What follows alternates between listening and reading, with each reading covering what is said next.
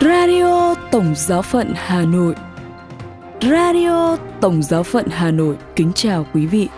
Mời quý vị nghe chương trình phát thanh hôm nay, thứ Sáu, ngày 13 tháng 10 với những chuyên mục tin thời sự và kế đến là chuyên mục phút cầu nguyện. Bây giờ mời quý vị nghe tin thời sự với những nội dung đáng chú ý sẽ có trong buổi tối hôm nay. Hoạt động tại Tổng Giáo phận Hà Nội. Lần đầu tiên một thánh đường Công giáo tại Thổ Nhĩ Kỳ được khánh thành sau một thế kỷ. Đức Thánh Cha kêu gọi giúp đỡ các nạn nhân động đất tại Afghanistan.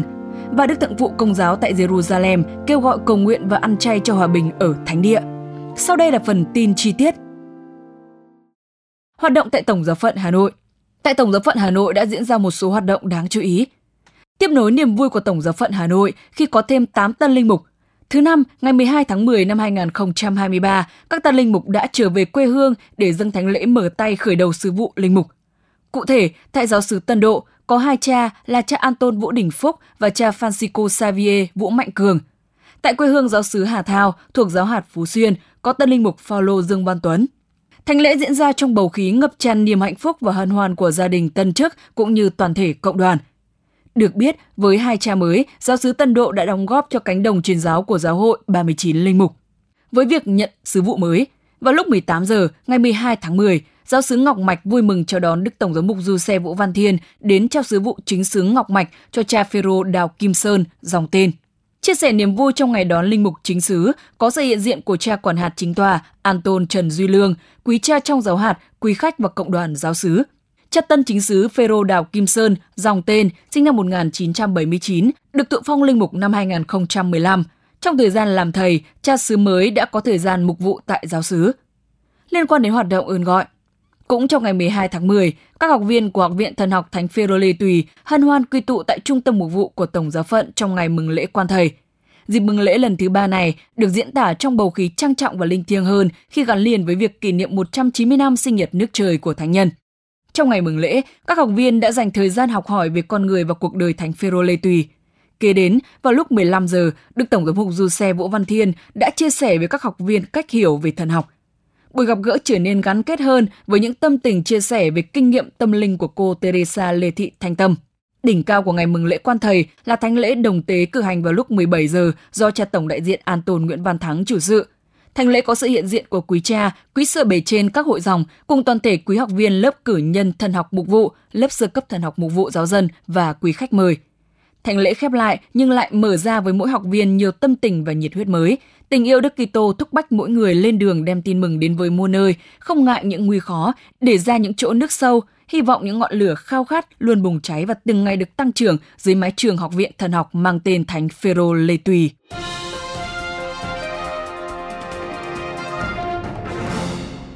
Lần đầu tiên một thánh đường Công giáo tại Thổ Nhĩ Kỳ được khánh thành sau một thế kỷ. Nhà thờ Thánh Ephrem của Giáo hội Chính thống Syriac tại Thổ Nhĩ Kỳ đã được khánh thành sau một thế kỷ.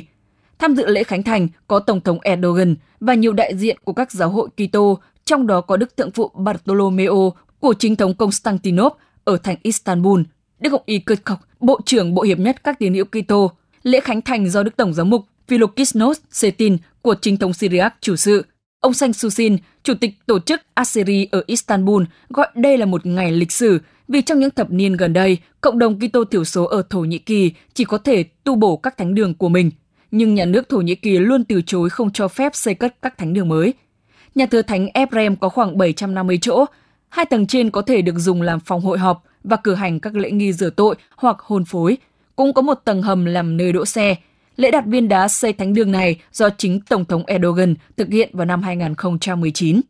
Do trận động đất dữ dội ở miền đông nam Thổ Nhĩ Kỳ và miền bắc Syria hôm 6 tháng 2, nên lễ khánh thành nhà thờ đã bị hoãn lại.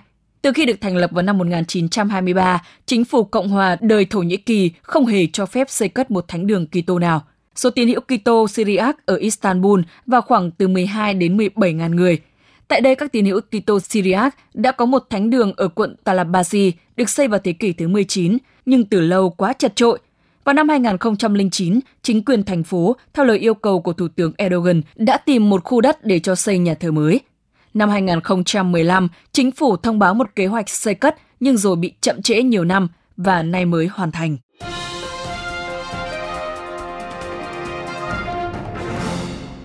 Đức Thánh Cha kêu gọi giúp đỡ các nạn nhân động đất tại Afghanistan. Trong buổi tiếp kiến chung vào sáng thứ Tư ngày 11 tháng 10 vừa qua, tại quảng trường Thánh Phêrô, Đức Thánh Cha nói, tôi đặc biệt nghĩ tới nhân dân Afghanistan đang chịu đau khổ vì động đất tàn phá tại nước này, làm cho hàng ngàn người chết, trong đó có nhiều phụ nữ và trẻ em. Hàng ngàn người phải tản cư. Tôi mới gọi tất cả những người thiện chí hãy trợ giúp dân tộc này đã chịu thử thách dường ấy, góp phần trong tinh thần huynh đệ, thoa dịu những đau khổ của dân chúng và hỗ trợ sự tái thiết cần thực hiện. Theo thống kê của chính phủ Taliban của Afghanistan, trận động đất ngày 7 tháng 10 vừa qua tại tỉnh Herat của Afghanistan ở mức 4,6 đến 6,3 độ Richter đã làm cho hơn 2.000 người chết, gần 10.000 người bị thương, có rất nhiều nhà cửa bị tàn phá, 13 thành phố bị hoàn toàn phá hủy. 2/3 các nạn nhân là phụ nữ và trẻ em. Nạn tham nhũng và thiếu các cơ cấu hạ tầng cũng gây nhiều khó khăn cho việc cứu trợ.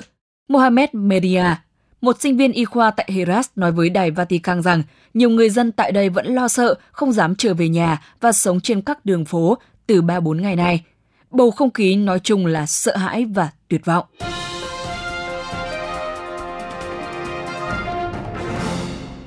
Đức Thượng phụ Công giáo tại Jerusalem kêu gọi cầu nguyện và ăn chay cho hòa bình ở Thánh địa.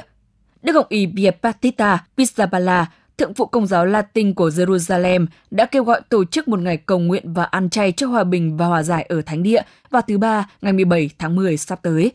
Ngài kêu gọi người Công giáo tổ chức các giờ cầu nguyện với việc tôn thờ Thánh Thể và lần hạt mân côi để dâng lên Thiên Chúa Cha khát khao hòa bình, công lý và hòa giải của chúng ta.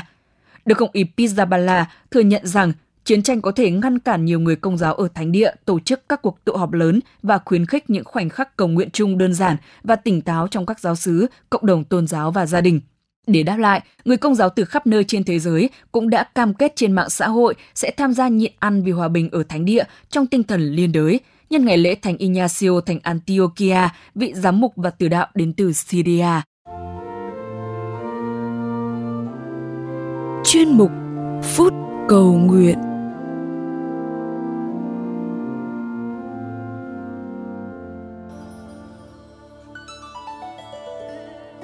Lạy Chúa, xin ban cho chúng con ánh sáng đức tin để nhận ra Chúa hôm nay và hàng ngày, nơi khuôn mặt khốn khổ của tất cả những người bị thử thách, những kẻ đói, không chỉ vì thiếu của ăn, nhưng vì thiếu lời Chúa, những kẻ khát, không chỉ vì thiếu nước, nhưng còn vì thiếu bình an, sự thật, công bằng và tình thương, những kẻ vô gia cư, không chỉ tìm kiếm một mái nhà, nhưng còn tìm một con tim hiểu biết, yêu thương, những kẻ bệnh hoạn và hấp hối, không chỉ trong thân xác, nhưng còn trong tinh thần nữa, bằng cách thực thi lời hy vọng này.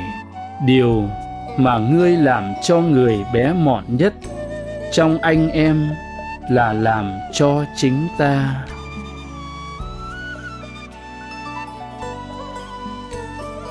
Radio Tổng giáo phận Hà Nội xin chào và hẹn gặp lại.